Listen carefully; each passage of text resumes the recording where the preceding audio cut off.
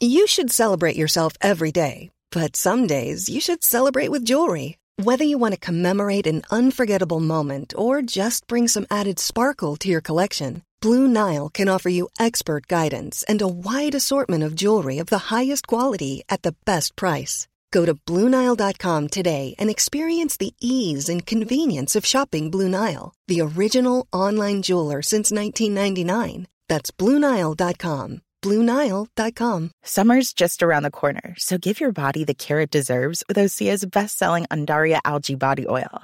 Created by infusing Undaria seaweed in barrels of botanical oils, it leaves skin silky soft and glowing. Plus, it's clinically proven to improve elasticity and deeply moisturize without feeling greasy. It's safe, clean, vegan skincare. Get 10% off your first order at OseaMalibu.com with code GLOW, plus free shipping on orders over $60. Hello everyone, welcome to Dan Snow's History. We're talking pandemic again. We're talking the 1918 pandemic, so-called Spanish flu. We have another great writer historian on the podcast this time, Catherine Arnold. She wrote a big book all about 1918. We interviewed her for the documentary that we're producing. Well, we have produced on History Hit TV. Please go and check it out on the history of pandemics, what these great catastrophes in the past, how they've changed our societies, with some thoughts, some pointers, some things to stimulate our conversation about where we want to go from here on in. So this is Catherine Arnold. That we featured clips of Catherine Arnold on that documentary, but this is the full interview I did for this podcast. You can watch that documentary on History Hit TV. You simply go to historyhit.tv. It's like the Netflix for history. You use the code POD1, POD1, and then you get a month for free. Check it all out. Watch the documentary, watch all the documentaries on there, hundreds of documentaries, and then you get first month after that for just £1, euro or dollar, so it's a pretty sweet deal. So please go and check that out. And in the meantime, everybody, here's Catherine Arnold. Enjoy.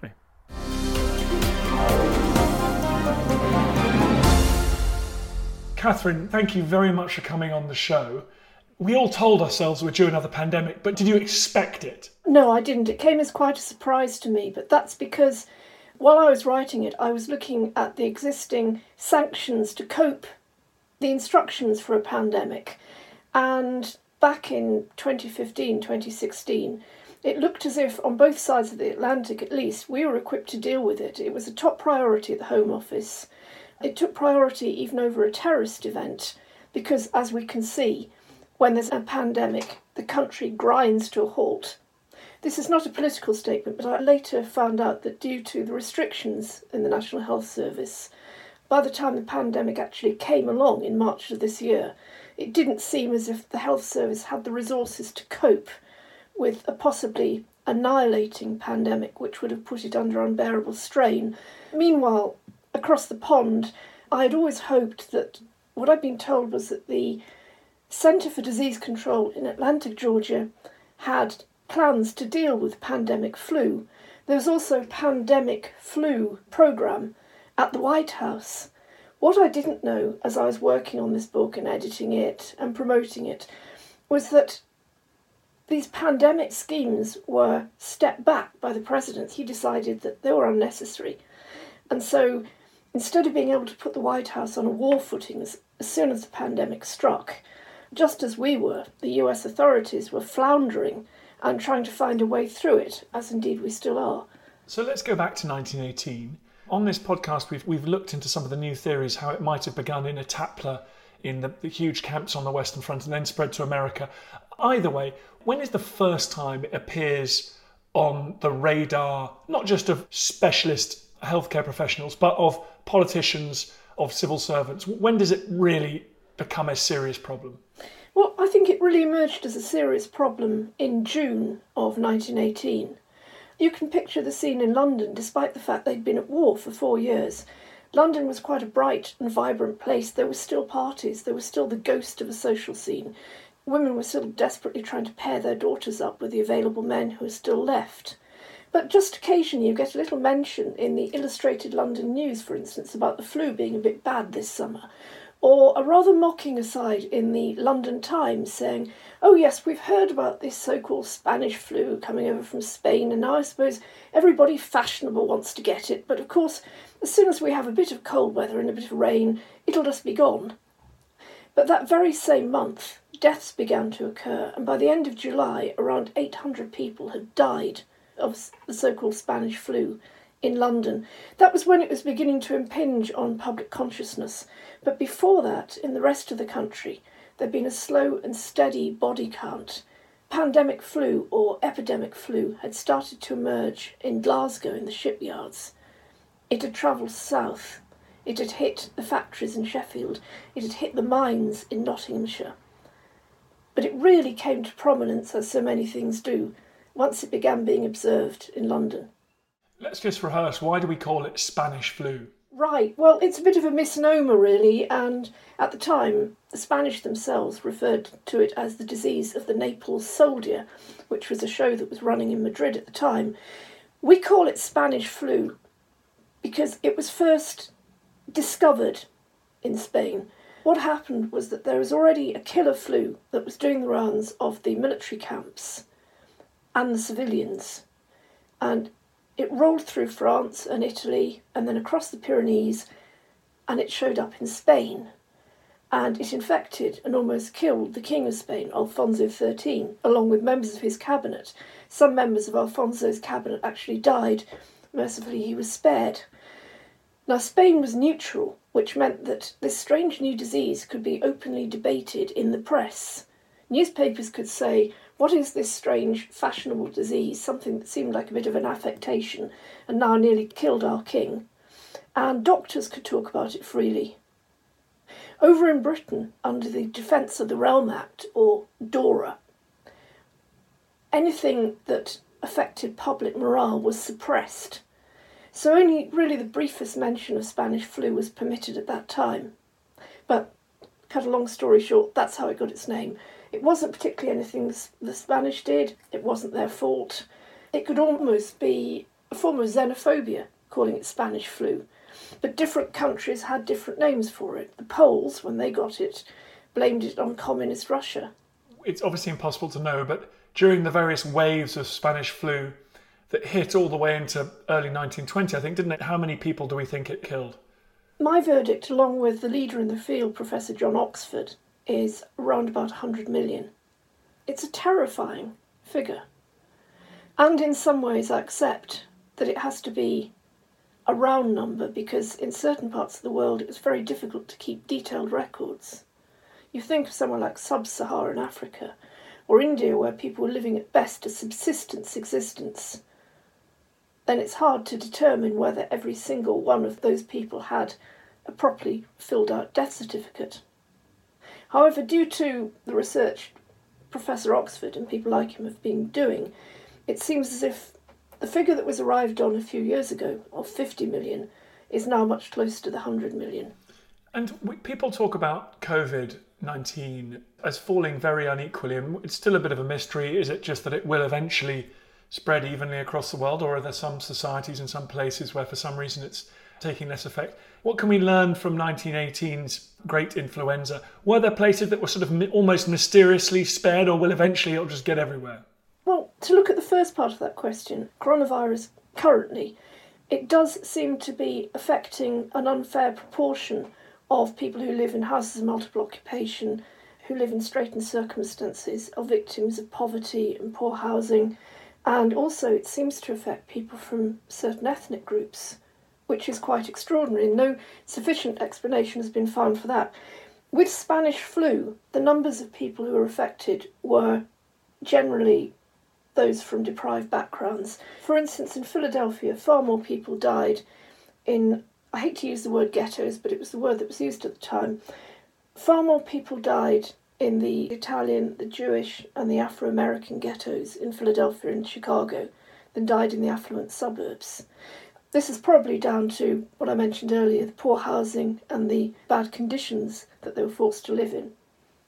Whether this is a predictor for what can happen with coronavirus is another matter, but certainly every step that's taken to use the resources of quarantine and social distancing that we have now can only be to the good.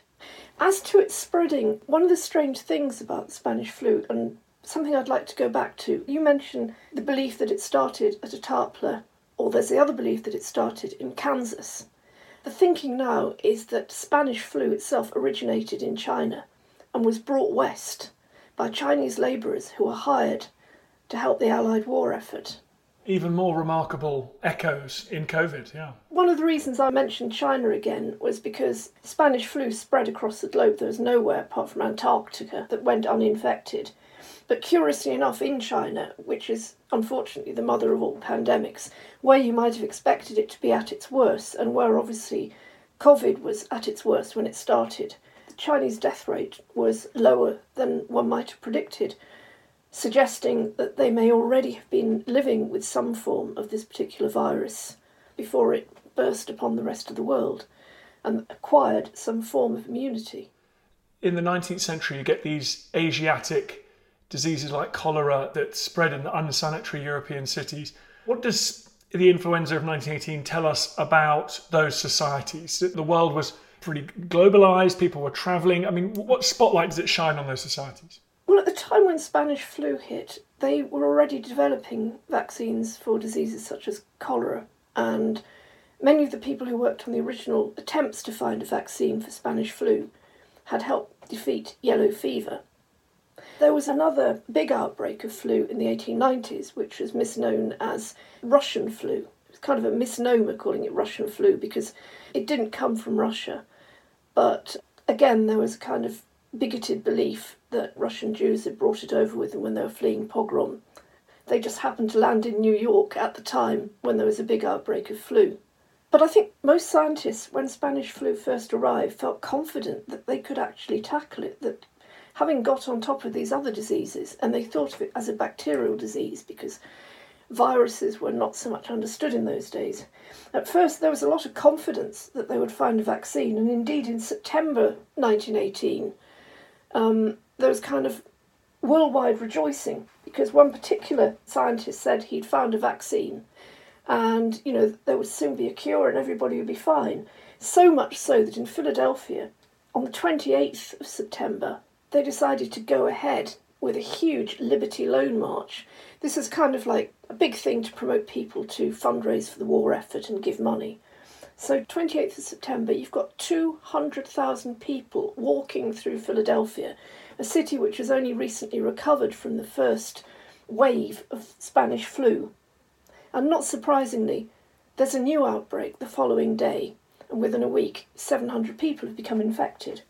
But this kind of confidence, this overconfidence, came from the belief that, we'll get on top of this thing soon. We'll have a solution to it. Whereas now, for instance, we're looking at coronavirus, and it could be years, if ever, that a vaccine is found for that.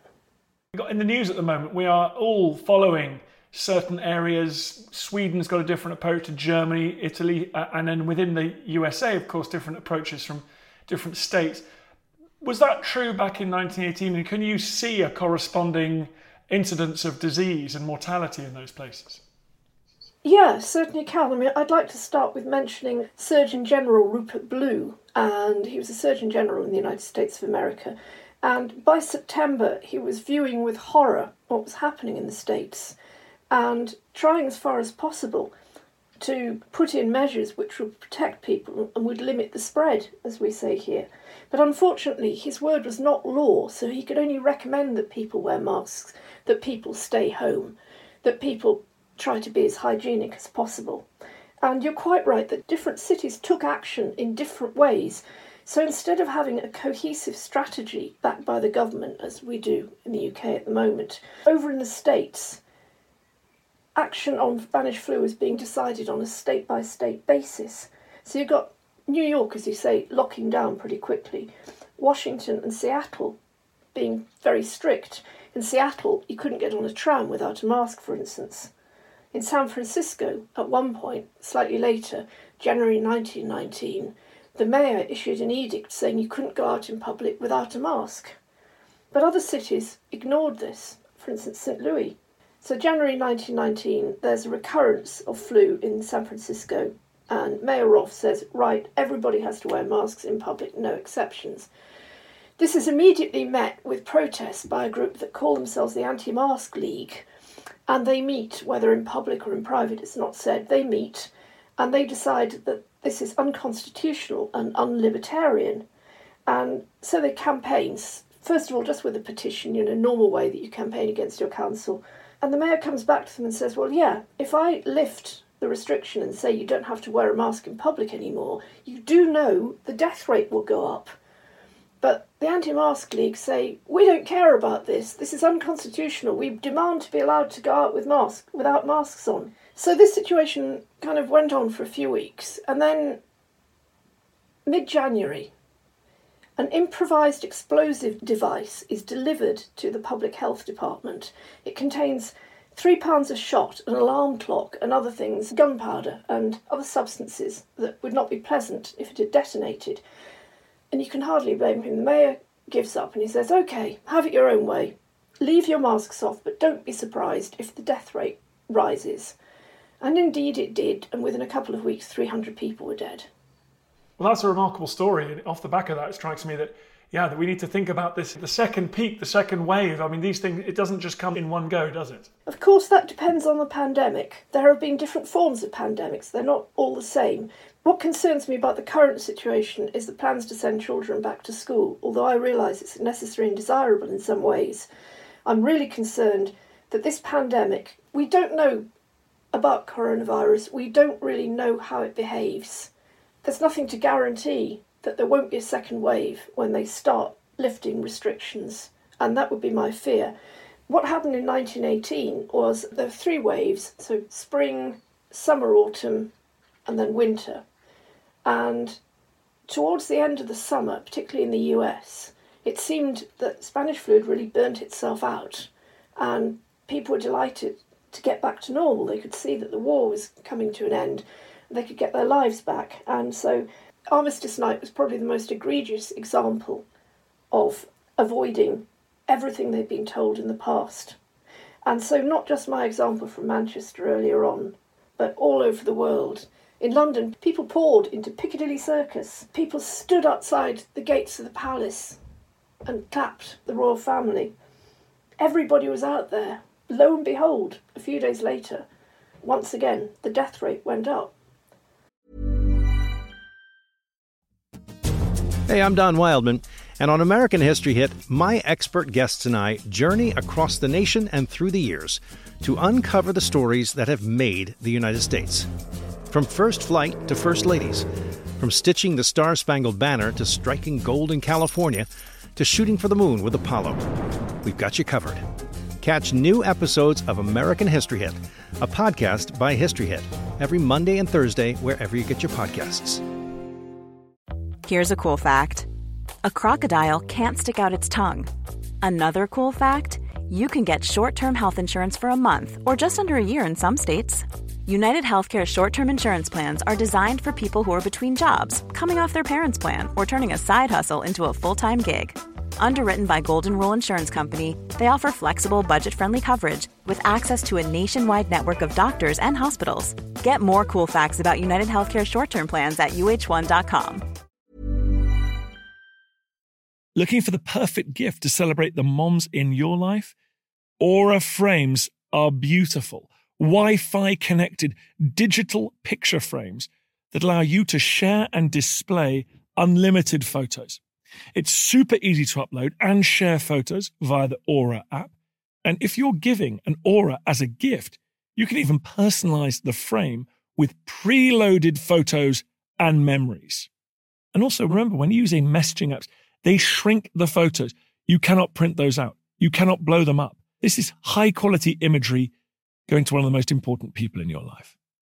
The Aura app is super easy to set up. It takes about 2 minutes and you're going to love it. There's free unlimited storage, add unlimited photos and videos, and invite as many people as you want to a frame.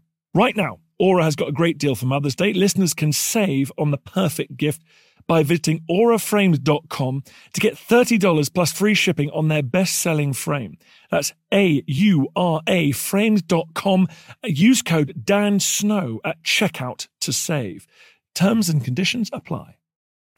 If that's true, what can we learn from the great influenza of 1918 in terms of quarantine, hand washing, nursing? How can we mobilise history to help in the present here? The thing is, the things we've learnt now about social distancing and lockdown, hygiene, quarantine, all of those, the things that we're actually living through at the moment, weren't put into action in the same way in 1918.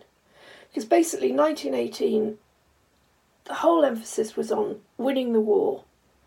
One civil servant turned around to a scientist who wanted to control the numbers of people who use public transport. And he said, you can't stop people going to work now, that's not appropriate. The war effort is what matters.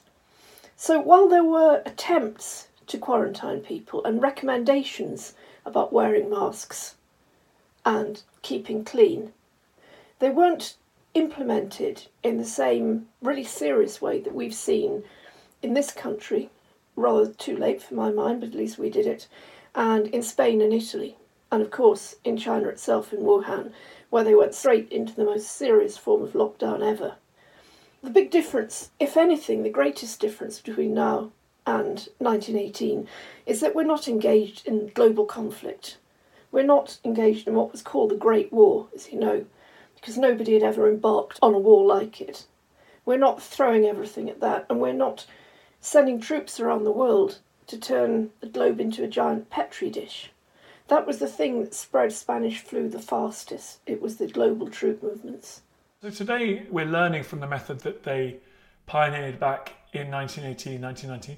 Was there variation? I mean, can you look at a city like Manchester and say, gosh, they got it right compared to London, or Pittsburgh compared to somewhere else? I mean, we have it in our hands. We can save lives by just changing the way we are. The Manchester example is a very good one, because what happened in Manchester was the Chief Medical Officer of Health, Dr. James Niven, had already experienced the Russian flu epidemics when he'd worked as a GP.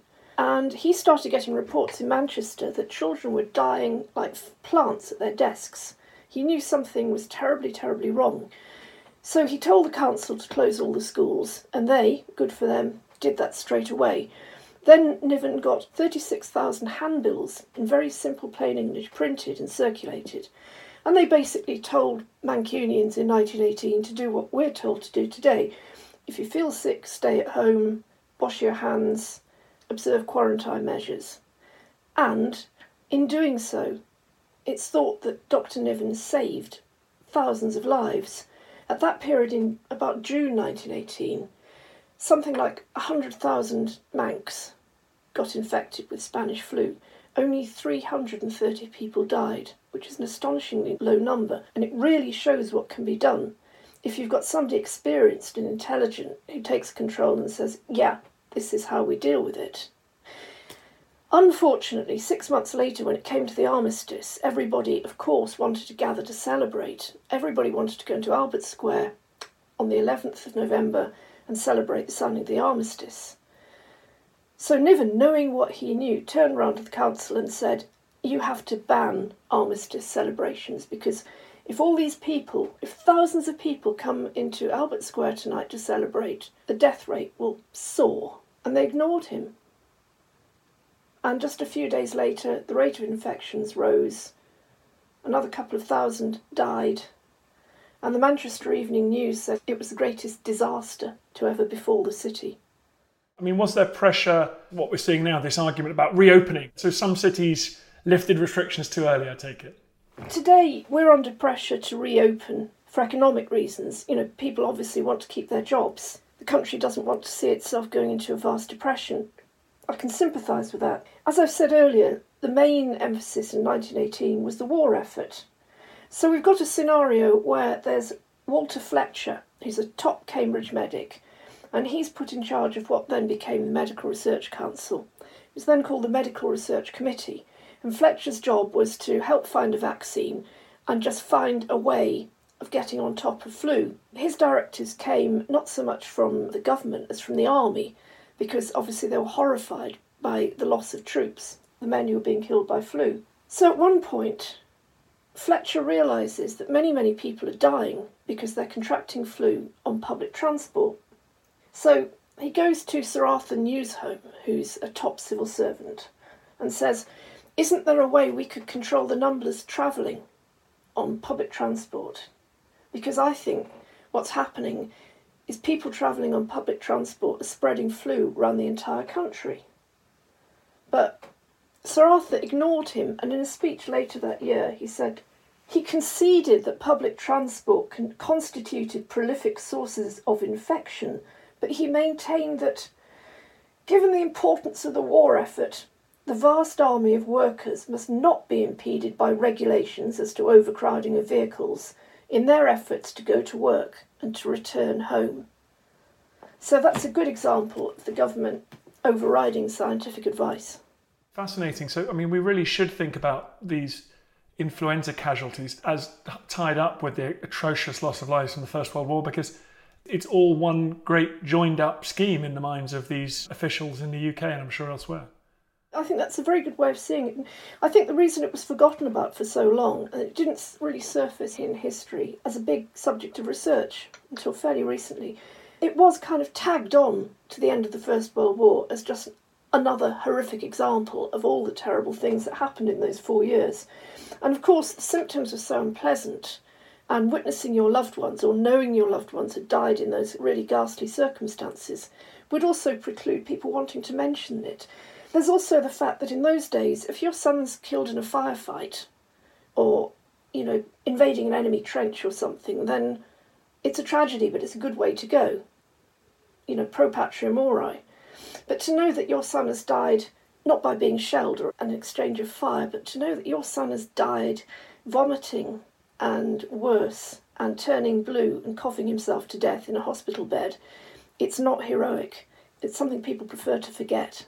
Can I pick you up on talking about sons dying? Because that's something so fascinating about Spanish influenza, the great influenza, is the age groups affected. Because again, like today, it's very uneven, isn't it?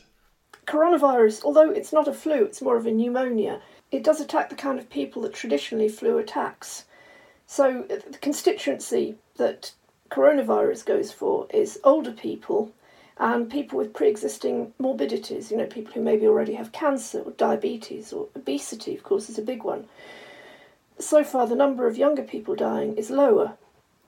However, with Spanish flu, it's completely different because what it did was it attacked people as a form of autoimmune disease, rather like HIV/AIDS. And sadly, the younger and the fitter and the healthier you were, the more likely you were to become a victim. Because as Spanish flu attacks you, your body puts up this huge effort to combat it. So it's like you're fighting yourself.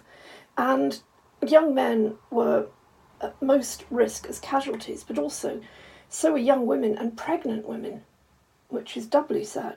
Again, looking for lessons from the past, do you see any patterns about how communities reacted? Was it sort of xenophobic and aggressive, or was it altruistic? Like the way my parents live in a suburb of London and they're being bombarded by shepherd's pie and cake and friendship from all their neighbours they didn't really know very well before. Is this something that you see back 100 years ago?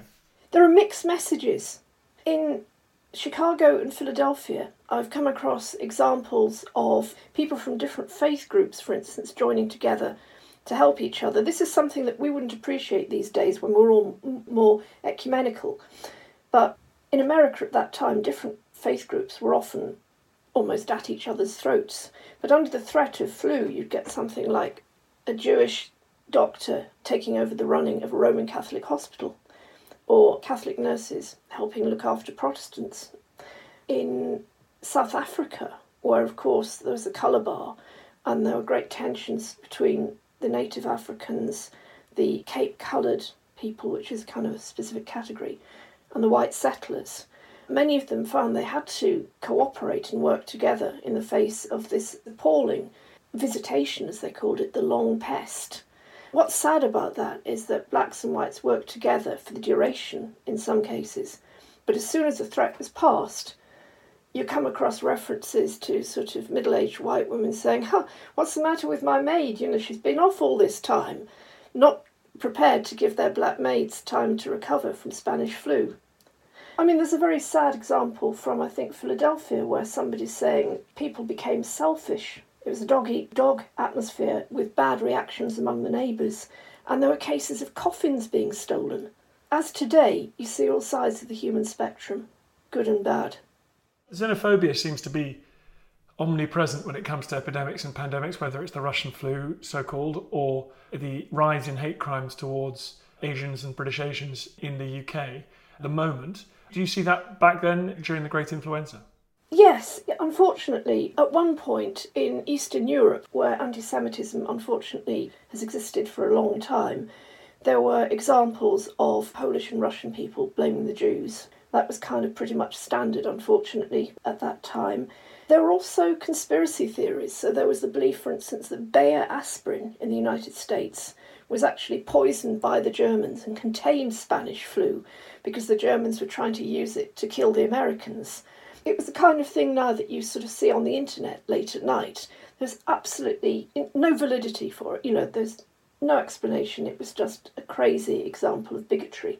Everyone at the moment is trying to get historians to become futurologists. I'm very cautious about that, so I won't press you. But what do you think the legacy was?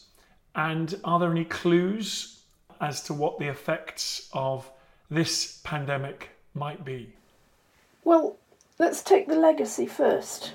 The legacy was depression, as in economic depression, because although people appear to come bouncing back in the 1920s, the Roaring Twenties was a very limited phenomenon and concluded with the crash of 29 and then the rise of nationalism in Europe. And depression in the mental state as well, because many people who'd survived Spanish flu were left lifelong impaired. They suffered from depression, they suffered from nervous diseases, heart diseases, and of course the famous encephalitis lethargica, or sleeping sickness, which inspired Oliver Sacks to write Awakenings. There is even a suspicion that some forms of schizophrenia may have originated in people who'd suffered from Spanish flu. So there are all kinds of reactions in that way. Long term, I think the legacy was to create a pall of sadness, because you've got a whole generation that not only lost sons, brothers, fathers, uncles in the war, but families who lost members to Spanish flu. And that adds to the kind of crushing feeling of sadness among many people who lived through that era. I mean, for instance, my father's parents, my paternal grandparents, were killed by Spanish flu. My father was considerably older than my mother, hence, there's an age gap. And he would never talk about it. He was orphaned. And I think that reaction was common. I think Spanish flu created millions of orphans, and it also left a huge gap, not just economically, but culturally. So while the number of men who died meant that there were no longer sons and brothers to take over farms and work in the professions, work in every aspect of human life, including the arts, that left a huge gap. What about politically? The UK establishes a Ministry of Health afterwards. I mean, is there a silver lining to this? Does it force a serious approach to public health on a national, perhaps even international level? Well, I can give you one example. The doctor I was mentioning earlier, Walter Fletcher, he survived. He didn't die in the Spanish flu epidemic, although many doctors did. And he committed the rest of his life to setting up what were called the Mill Hill laboratories in North London. And these started to do research into the causes of flu, and that was his life's work. And of course, in 1938, eventually, we have the first flu vaccine. So yes, in medical terms, it certainly forced people to focus on research into flu and other forms of epidemic disease. The other people to gain from it were nurses, because at last their profession became a serious and respected profession. Because with flu, when I say you can do nothing for flu, that was the standard phrase around then. You can't do anything for flu. But nurses could do a lot, because although there was no vaccine and no cure, they were invaluable in that they could clean people down, they could comfort them, they could administer substances which at least would make people feel comfortable. And in the US in particular, nursing took a great step forward, because for the first time, Afro-American women and women of colour were allowed to become nurses. Before 1918, they weren't. So that's a significant breakthrough. Yeah, well, it would be fascinating to know how the world changes as a result of this pandemic. Your book is called Pandemic 1918. Thank you very much indeed. I feel we have the history on our shoulders. All the information about the history, how long, this part of the history of our country. Hi everyone, it's me, Dan Snow. Just a quick request. It's so annoying and I hate it when other podcasts do this, but now I'm doing it and I hate myself. Please go onto iTunes, wherever you get your podcasts, and give us a 5-star rating and a review. It really helps, basically boosts up the chart, which is good, and then more people listen, which is nice. So if you could do that, I'd be very grateful. I understand if you don't want to subscribe to my TV channel. I understand if you don't buy my calendar, but this is free. Come on, do me a favour. Thanks. Hi, I'm Daniel, founder of Pretty Litter. Cats and cat owners deserve better than any old-fashioned litter. That's why I teamed up with scientists and veterinarians to create Pretty Litter. Its innovative crystal formula has superior odor control and weighs up to 80% less than clay litter. Pretty Litter even monitors health by changing colors to help detect early signs of potential illness. It's the world's smartest kitty litter. Go to prettylitter.com and use code ACAST for 20% off your first order and a free cat toy. Terms and conditions apply. See site for details. Planning for your next trip?